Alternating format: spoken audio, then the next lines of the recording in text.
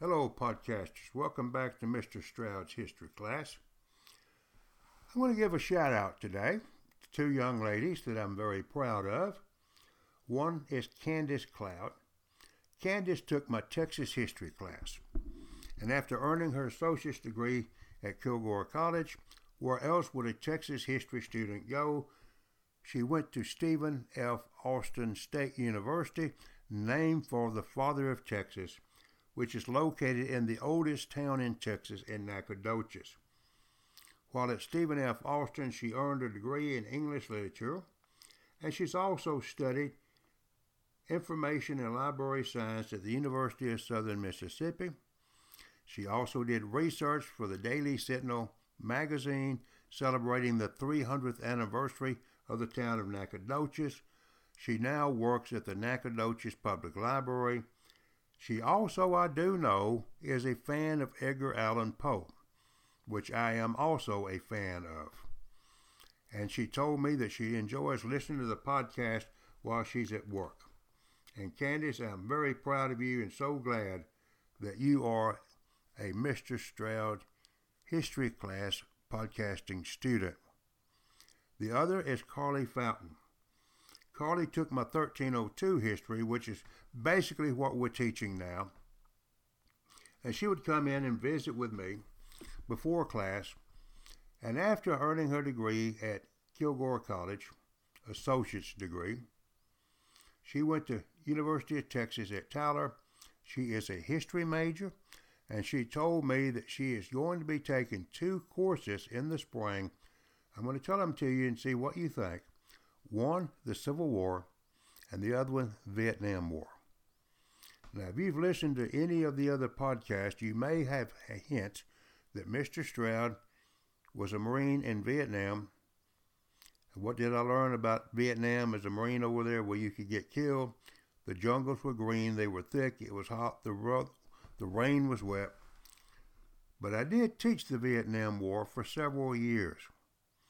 And so Carly knows that if she needs some help, and I'm not saying I can help her, I will guarantee you that, but I would do this. If she reaches out to me, this is what young people say, I will reach out to you. I will do what I can to help her. And so those 2 young people, I'm so proud that you are students in Mr. Stroud's history class, the podcast on Apple iTunes. Now, let's play a game. We all like playing games. We're going to do historical Jeopardy again. So, let's do this.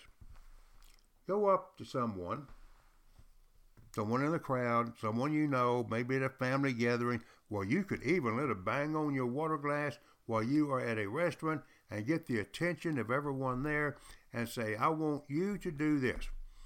Name a battle, just one battle from the American Civil War. Just one. Now let's play another game. Historical Jeopardy, Final Jeopardy. Another way of doing it. A young writer does not want to work and write and write.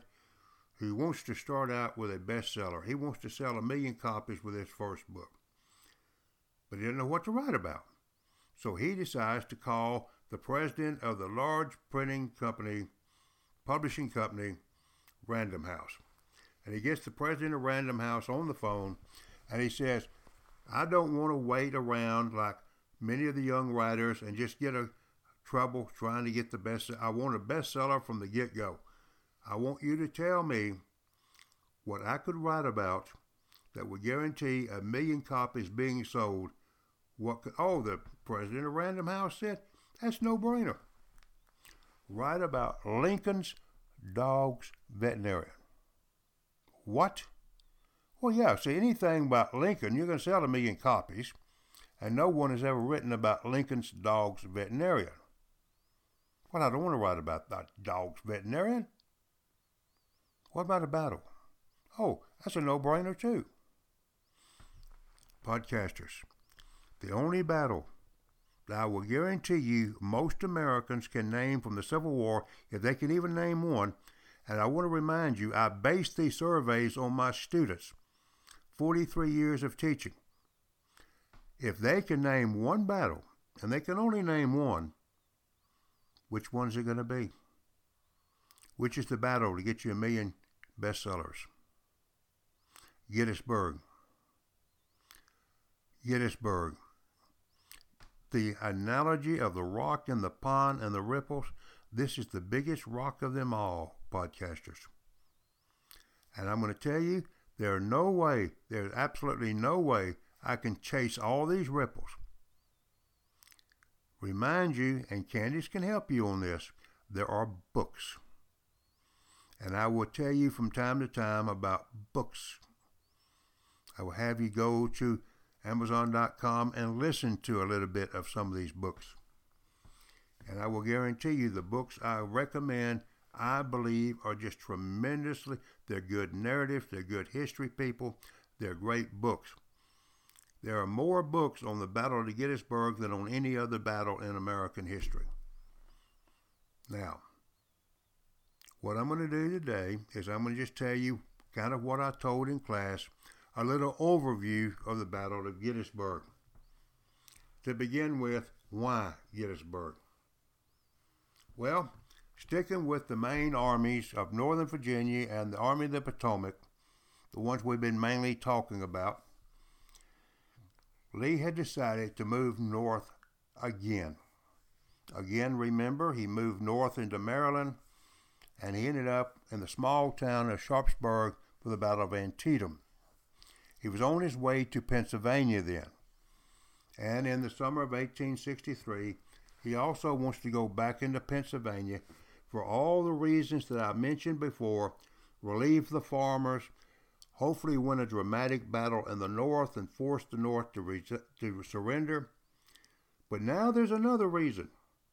Now, it's not England. England's not coming into this war.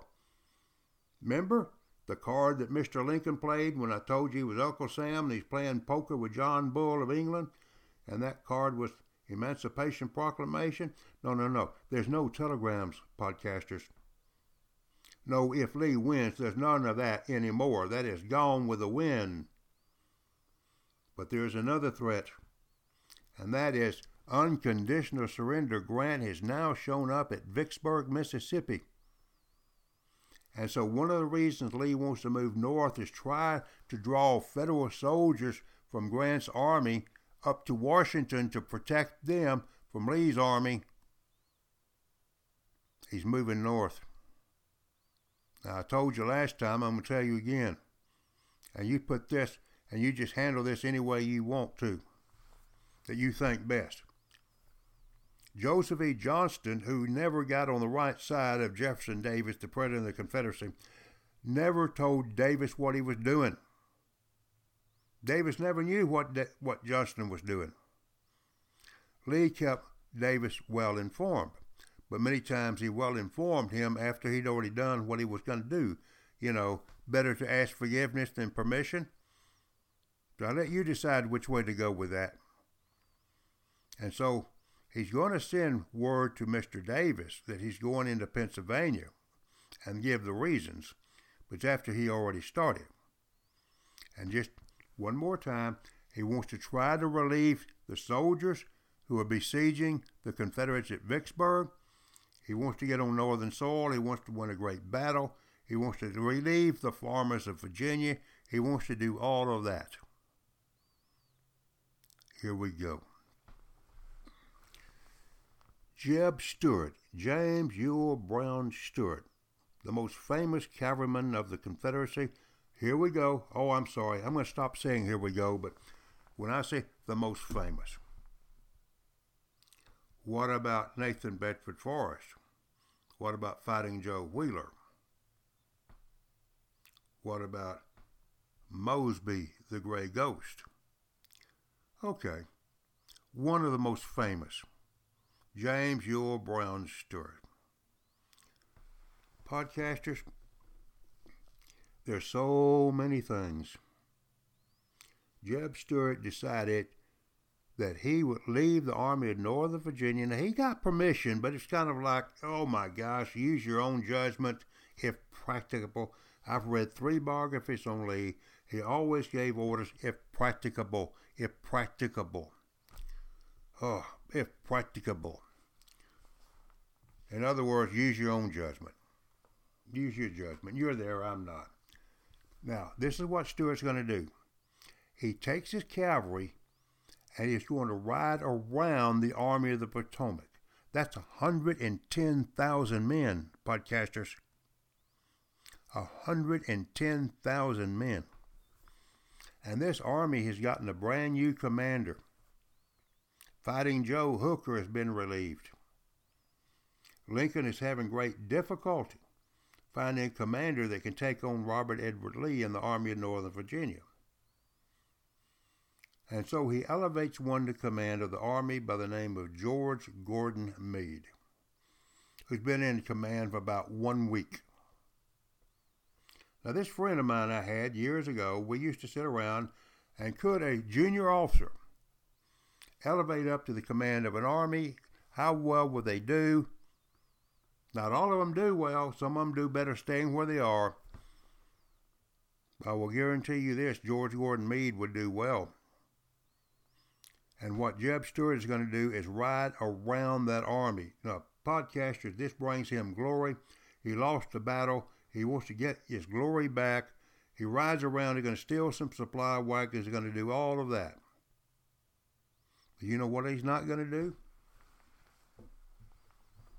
He's not going to be telling Lee where the Federal Army is. He's not going to be telling Lee where the grounds are that needed to be fought. He's not informing Lee. Now, the Confederate cavalry was good.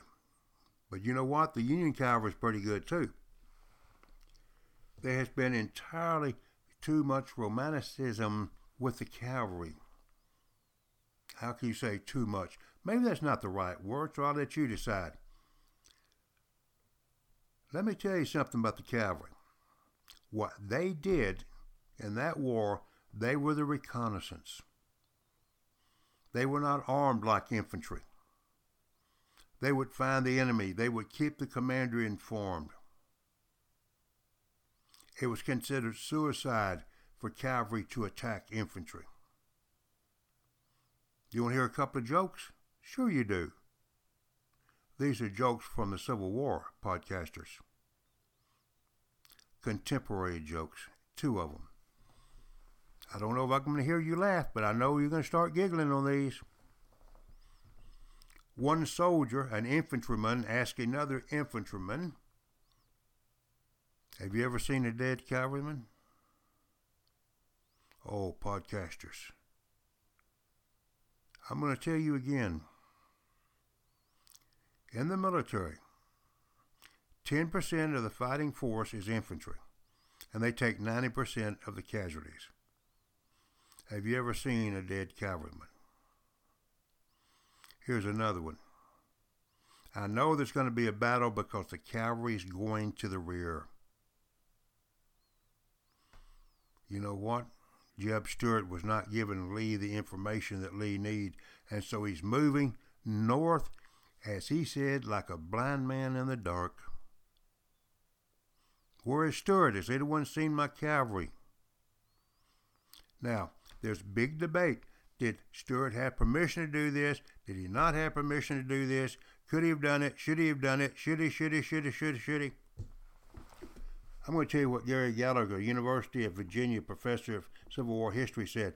It does not matter. He was not where he was supposed to be, doing what he was supposed to do. So Lee is moving north without any information. And when he is near the town of Gettysburg, which population was about 2,000, one thing that the infantry needed was shoes. The shoes wore out. Marching that distance, they wore out, and Lee's army needed shoes. And he heard there was a shoe manufacturer in the town of Gettysburg, so he's going to send some Confederates in to get the shoes. Now, one thing you don't do is you don't steal these shoes from the Northerners.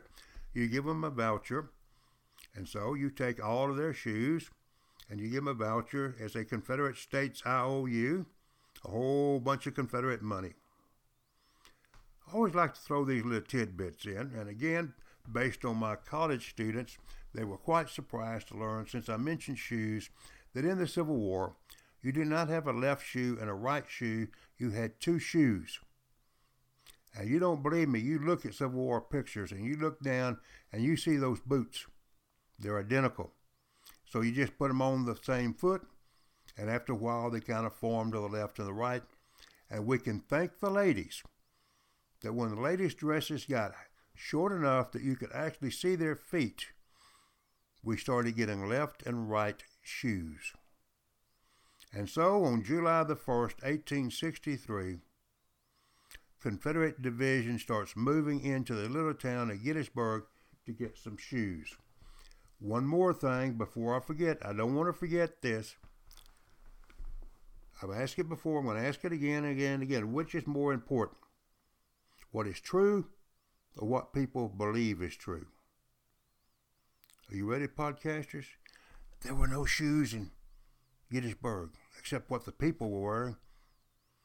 The Confederates had heard there was a shoe manufacturer there. It was not true, but they believed it was. So they're going into Gettysburg.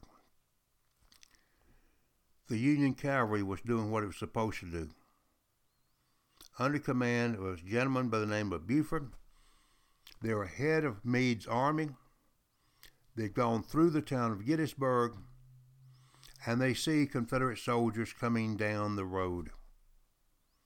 And so what Buford does is has his men dismount, and they open fire. They can't defeat them, but they can slow them down. And he sends runners, on horses of course, to Meade and tells me, you get up here quick. There is high ground here. And you better get on that high ground, because if you don't, they will. And so what he's going to do, he's going to try to slow them down enough to give Meade time to get up on the hills near Gettysburg. While they are fighting, the Confederates are coming in, pushing them back. General Reynolds and his corps of Union soldiers show up. And in the thick of the fighting, Reynolds is killed. Now this is important to me, and so you're going to have to bear with me. As I told you, the first book I did was on swords. I am fascinated with them. And what General Reynolds never knew is that men in his command had chipped in and had bought him a beautiful presentation sword. It was in a mahogany case in a wagon to be presented to him, but he was killed. The first day of fighting, the Confederates pushed the Federal cavalry back through the town of Gettysburg, and then Meade shows up, and they get in the famous fishhook position. So on the first day, July the 1st, they move through the town. Now, as long as there are people interested in the Civil War, they're going to be interested in Gettysburg. And as long as people are interested in Gettysburg, there are going to be several questions that are going to be asked over and over and over again. And one of them is this: why did Lee fight at Gettysburg? Why did he not just keep moving and choose his own ground and make the Federal Army attack him? Well, I'm going to tell you the reason for that. To begin with, he believed that Providence controlled everything, and that the reason they had come into Gettysburg is because this is where he should fight this battle. It wasn't accidental. Also, as he told one of his officers, this is where they are, and this is where we're going to fight. And so, they're going to fight at the town of Gettysburg. There's also going to be another question over and over and over.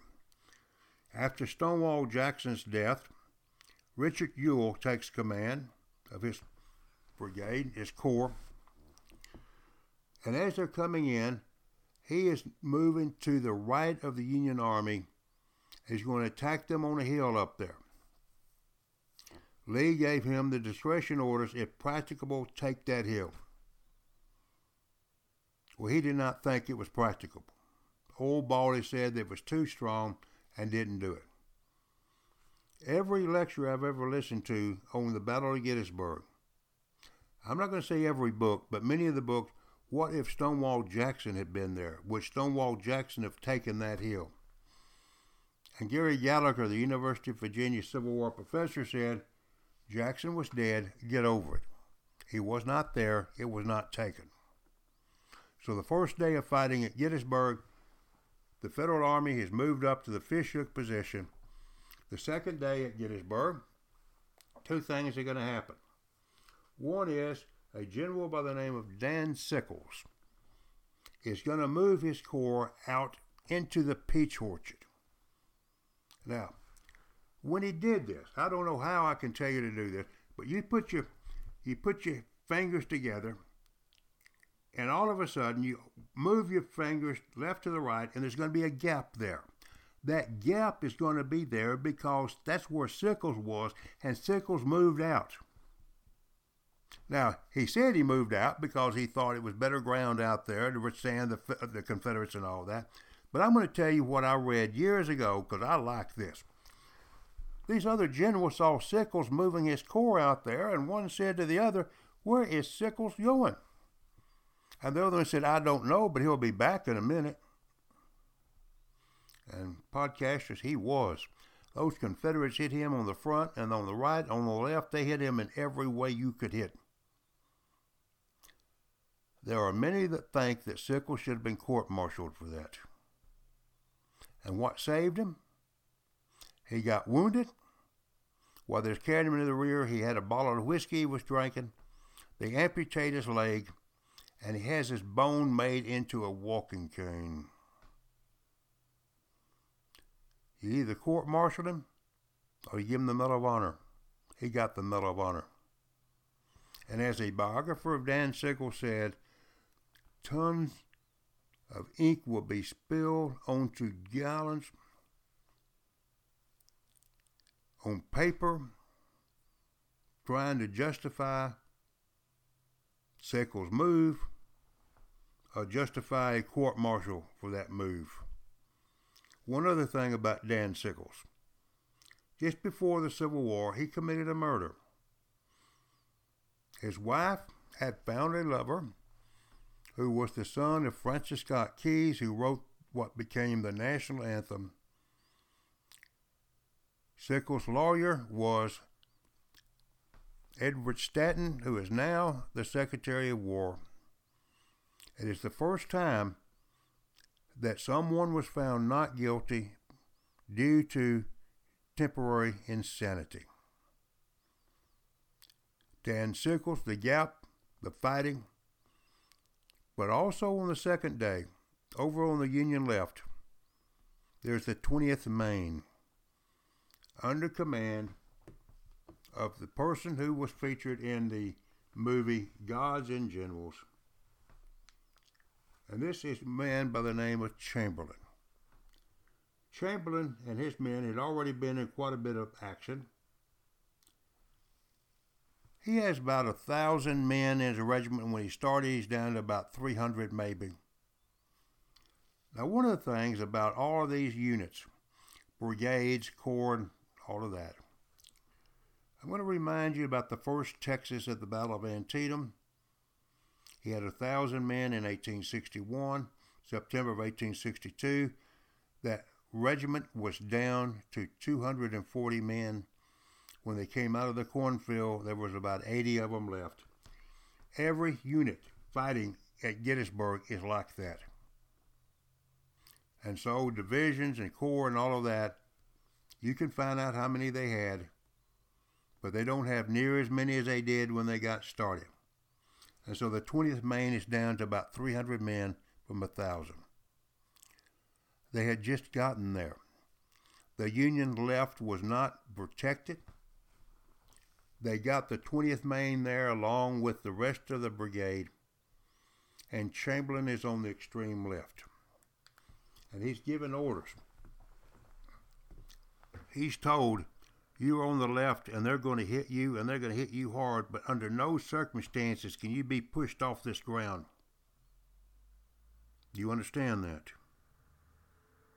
You get pushed off this ground, we lose this battle.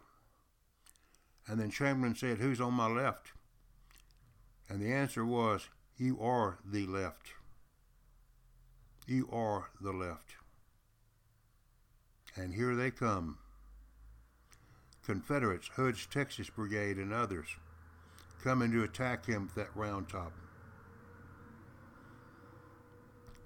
The Confederates have the Federals outnumbered about 5-1. The Federals hear the rebel yell, and here they come. Podcasters, it's going to be ferocious fighting. All of this is ferocious fighting. They finally push the Confederates back. The Confederates, the rebel yells, they're getting ready to come back. And the sergeant tells Chamberlain, "Sir, we have no more ammunition." They are out of ammunition. And so with the Confederates coming up the hill to attack them, you cannot be pushed off this hill under any circumstance. I would ask my students, what order do you give? And some of them said, retreat. No. Chamberlain gave this order: fix bayonets. Fix bayonets. That's putting the long blade on the end of your rifle. And then he said, charge. Outnumbered, the 20th man came charging down that hill and hit those Confederates so hard it stopped them in their tracks. There is a Confederate major there, and he has his pistol pointed right at Chamberlain, and Chamberlain has the tip of his sword right at that major's throat. Now this is when we see he's going to blink. And the Confederate major turned his Colt revolver over and handed it to Chamberlain. Chamberlain will receive the Medal of Honor for this. It won't be for many years after the war. Podcasters, you know I'm into these things. And I called up to Maine. I finally found a museum, and I've seen on the internet pictures of Chamberlain's revolver that he captured there and his sword. He held the left. Now, it's the evening of July the 2nd. And guess who shows up? Jeb Stuart shows up. He goes to Lee and he says, "Sir, I brought you 80 wagons." And what he meant was, aren't you proud of me? Now, podcasters, if you find that there were 100 wagons, don't hold it against me. Lee did not yell, but he looked at Stuart and he said, "What good are they going to do me now?" Now, podcasters, I'm going to tell you right now, you could not have said anything worse to Jeb Stuart than what Lee just said, because what he meant was, where were you when I needed you? He saw that Stuart had been hurt. He said, "Come on, it'll be all right." Now, podcaster, what I'm going to tell you is this. If you listen to every one of those animated maps and all, you're going to learn about this. This was not in the movie. And there's a book about what I'm going to tell you called Lee's Secret Plan to Win at Gettysburg. And the reason it's secret, and I wonder why, because I've known about this little secret plan for as long as I can remember. And I found out it's because he didn't include it in his after-action report for some reason. Now, podcasters, there are several questions that will always be asked about Gettysburg. Why did he fight there? What if Ewell had taken the Union right on that hill? What if he'd done that? And this one. Why did he do the famous charge on the 3rd of July that was nothing but suicide? And I'm going to tell you something. Everyone that I've heard say that does not know what I'm going to tell you right now. Okay? You ready? He told Stuart, "I want you to take your cavalry and ride around the Union Army, and I'm going to attack their front at about 3 p.m. tomorrow, and I want you to attack the rear. I want you to hit them in the back when I hit them in the front, right at the very same place. And we're going to crush them. Can you do that?" And so off Stuart goes. I'm going to tell you again, podcasters, very few people know what I just told you. The next day there's some fighting. It's July 3rd. But July 3rd is the most famous charge in American history, and that is Pickett's Charge. Now, one thing I've always wondered, why was it called Pickett's Charge? Pickett was not in charge. He commanded a division. And I found out by reading, notice the ing, reading, I finally found out why, and I'm going to tell you. Up until, I'm going to have to come up with a date, up until the 1880s, let's say, it was never known as Pickett's Charge. It was known as Longstreet's Charge. Longstreet's Charge. Longstreet didn't go with them, but he was the commander. And listen to this. The reason it was changed to Pickett's Charge is because the Lost Cause writers wanted to make Gettysburg the most famous battle, this charge the most famous charge, Lee the greatest general. But since this was going to be the greatest battle of the Confederacy, they don't like Longstreet anymore. After the war, Longstreet became a Republican, and I read a biography on him, podcasters. He's Republican in name only. If you can't beat him, you join him, and you try to work on the inside, but he couldn't tell them that. So to the Confederates, to those who survived the war, he was a scallywag. That was the worst you could be.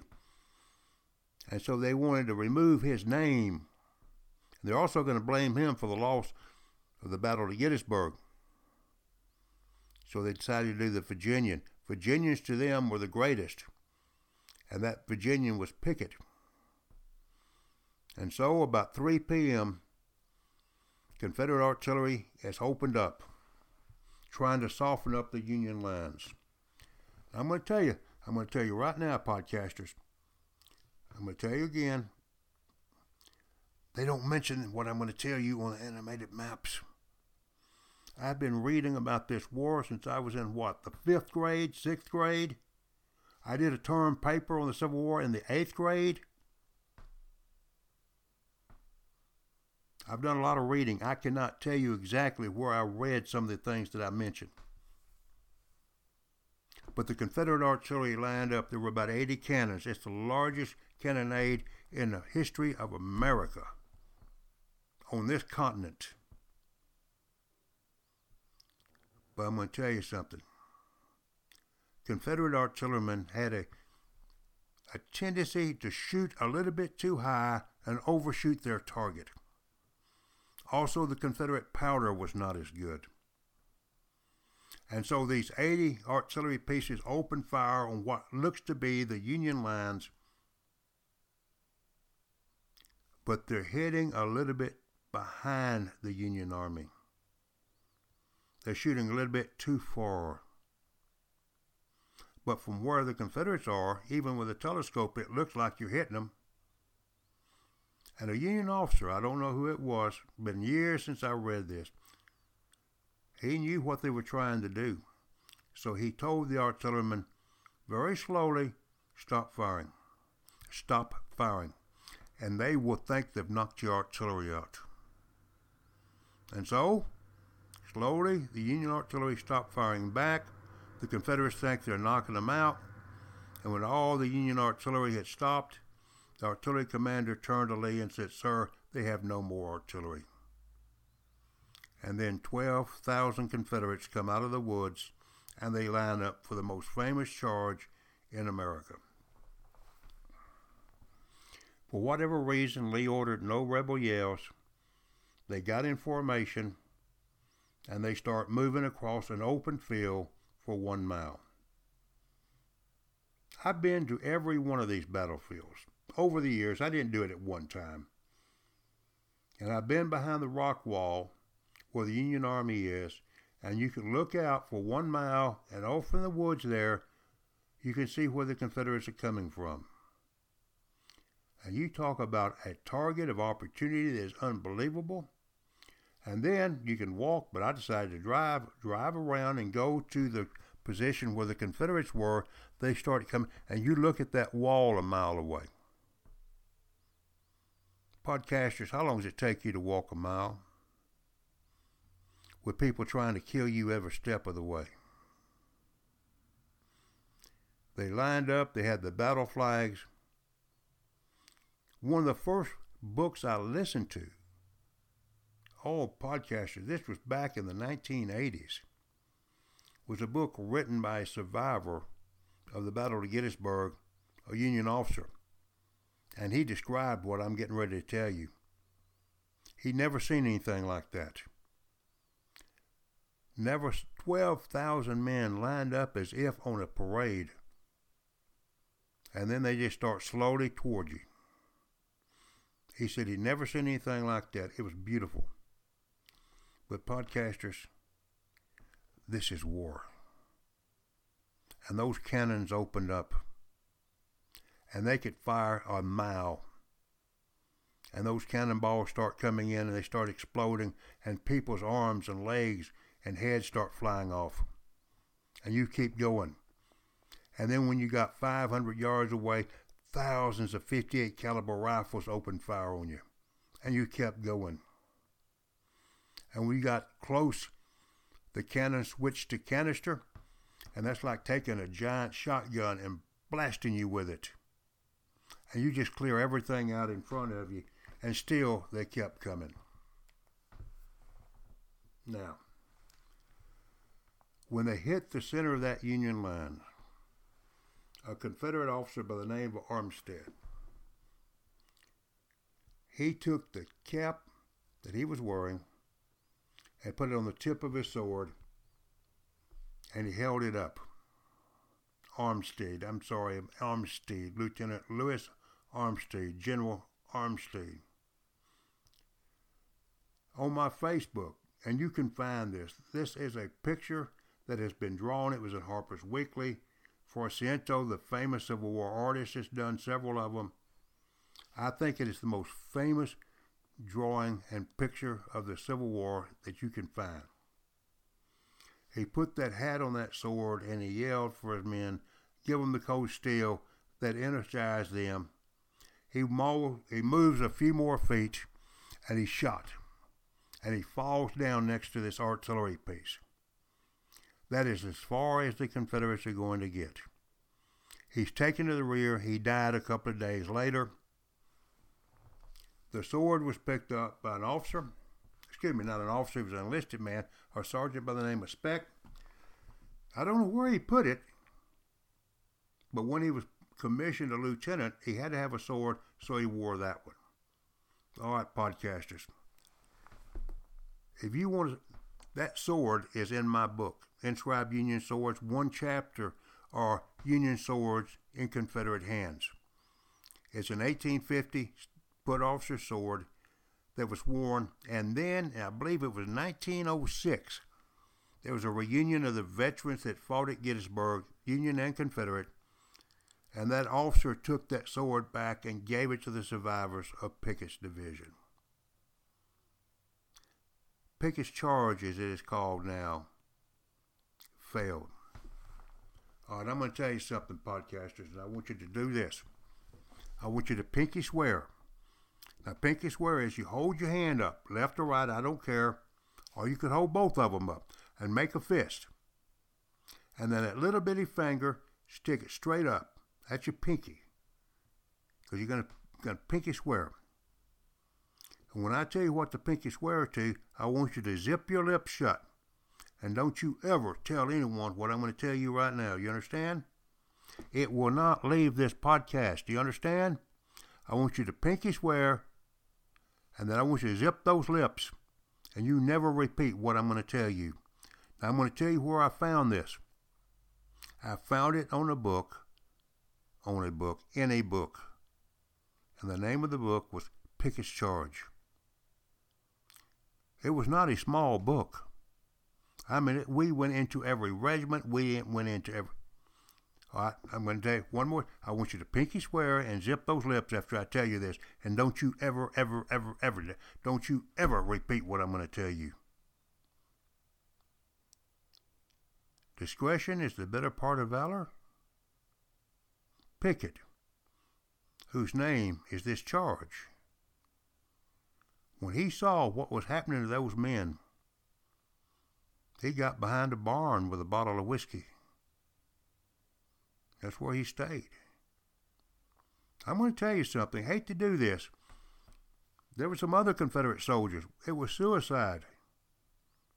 They didn't quite go all the way. My friend, I keep telling you about my friend. He said, those Confederates were so brave that when they were stopped at the center wall on that Pickett's charge and they were retreating, they did not turn around, they walked backwards. I'm going to tell you something. In the very first podcast, Mr. Stroud's History Class, the introduction, I told you that there's these things called BS. And you know what BS is? Bachelor of Science degree. I'll guarantee you, those Confederates turned and they ran, people. They ran. I would love to tell you that the Union soldiers stood up and cheered them for their bravery, but they didn't. I want you to remember Fredericksburg, where the Union Army went up in a suicidal charge and they got slaughtered. And many of those men who had fought at Fredericksburg are behind that wall. And as the Confederates were retreating, they didn't have the term payback, but they would fire at those Confederates and they would yell, Fredericksburg, Fredericksburg, Fredericksburg. Lee could not believe what had happened to his men. Only half come back. That's 6,000 that don't come back. 6,000. Where was Jeb Stuart? Well, as Jeb Stuart was riding around the Union Army to come and attack them in the center behind him, he ran into an officer by the name of George Armstrong Custer. If you ever heard that name, you associate him with a battle, the Little Bighorn, where he was killed. The only reason you even know that, if you know that, is because he was so famous. When I do the Indian Wars, I will mention there was another officer wiped out before Custer that you never heard of because he wasn't famous. You heard of the Little Bighorn and Custer being killed there because he was famous. That man was a fighter. I read a biography on him, and I don't remember the guy's name, but he was a Marine Corps Vietnam veteran. He wrote a tremendous book about Custer and the Civil War called This Glorious War. That's a term from Custer. I learned so much about Custer, and most of what I thought I knew about him was wrong. He was almost a Confederate. 3 of his 4 roommates at the military academy became Confederate generals. But that man was a fighter. And outnumbered by Stuart's cavalry, what word did Custer know? Charge. And he charged into them and he stopped them dead in their tracks. And that's why Stuart was not where he was supposed to be when Pickett's men were at the front. Battle of Gettysburg was over, podcasters. And this country had never seen anything like that. They had never seen anything like that.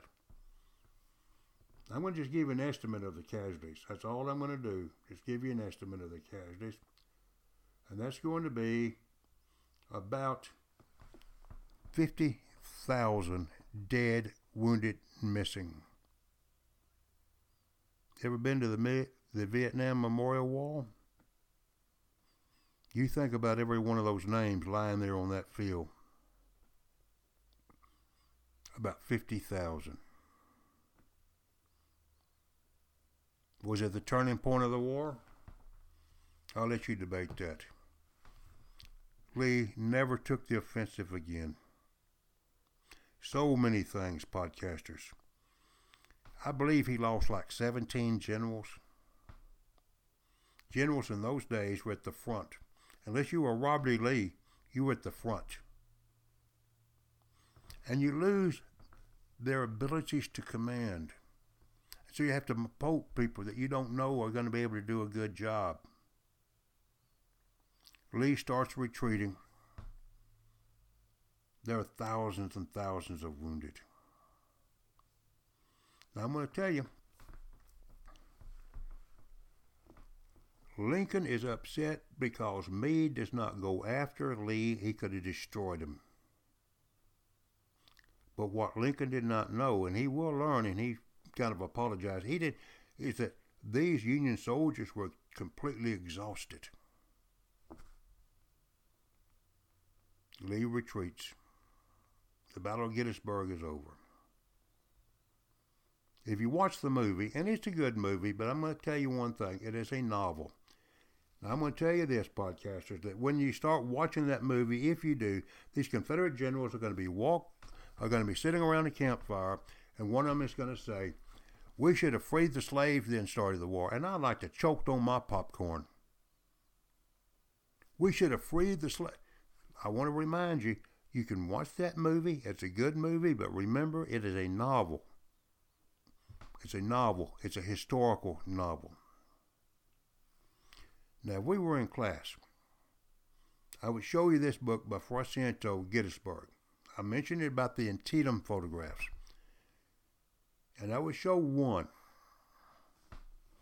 If you can find that book somewhere, I believe it's on page, I got that book right here.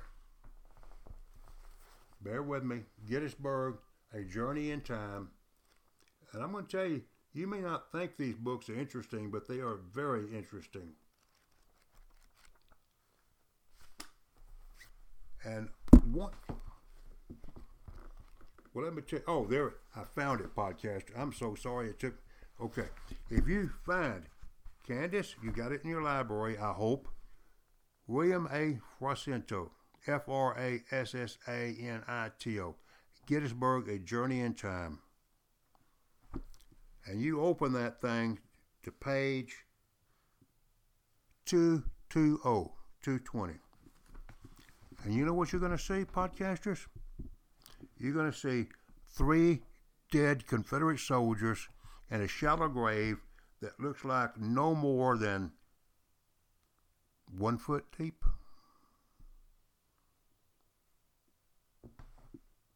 1 foot deep. You know, we all learn. And when you look at this photograph, if you can find it, page 220, Gettysburg, Journey in Time, there are 3 boards at the head of these dead Confederate soldiers. These are not like tombstones. They're just boards. And I wondered, what in the world? Well, then I read the caption.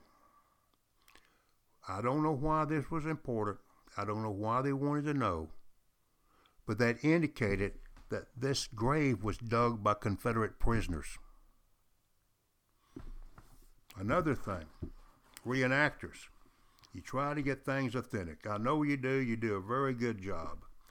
But also in this book is a photograph of 3 Confederate soldiers that are prisoners. That's on page 70. If you want to see what Confederate soldiers look like, the real ones, halfway through that war, you look at these 3 men. And you will not believe what you're looking at.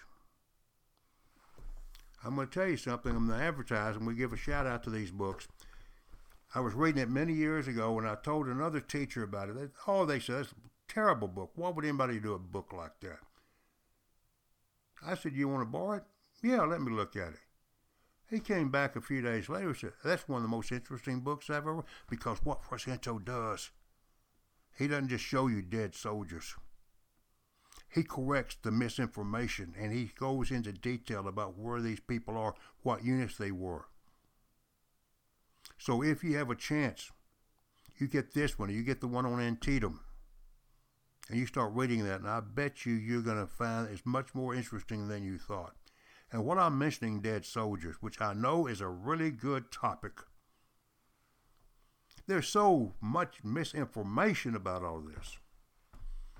How many times have you heard in the Second World War they made sure that the home front never saw dead American soldiers?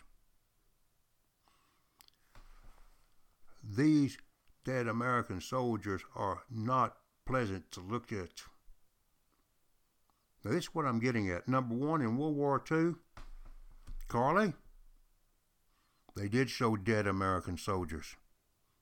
I believe the first ones were dead Marines floating in the water off the little island of Tarawa. Now, this is what I'm getting at. And you saw them in the Civil War. And I will tell you, if you look at those in the Civil War, There's nothing glorious about that. But it didn't stop them. It didn't stop Americans from fighting. And the reason is, it's my opinion, but I'm going to tell you right now, I don't give my opinion unless I know I am right. If you don't think that people die in a war, then I don't know what you can think about. It wasn't that people were dying. It wasn't that Americans were dying, and they were dying in large numbers. Are you ready, podcasters? It's why are they dying? What are we fighting for? What's the purpose? That's it. You don't like people dying. But what's the purpose? And the Union said, we got a purpose. World War II, I never, ever heard that anyone in World War II said, we've lost so many, we've got to stop. No. You look at these books if you get them. Now, this is just the beginning. And one of the reasons I want to tell you about the Confederate soldiers in that little shallow grave is that's going to lead to the very next class. Because they did not bury these soldiers properly. And it's not going to be very long that the armies are gone. And little Mary's got to go to school. You got to step over that skull. Step around those arms over there. All podcasters, if we were in class, I could go into more detail. I'm not going to do it. Let's just do it like this. A lot of the dead that were buried there in those shallow graves are not buried there anymore, and they're all over the place. Someone's got to clean this mess up. They got to clean this mess up. And that's what the next class is going to be. The cleaning up of that mess. I will see you next time, podcasters. Have a great one.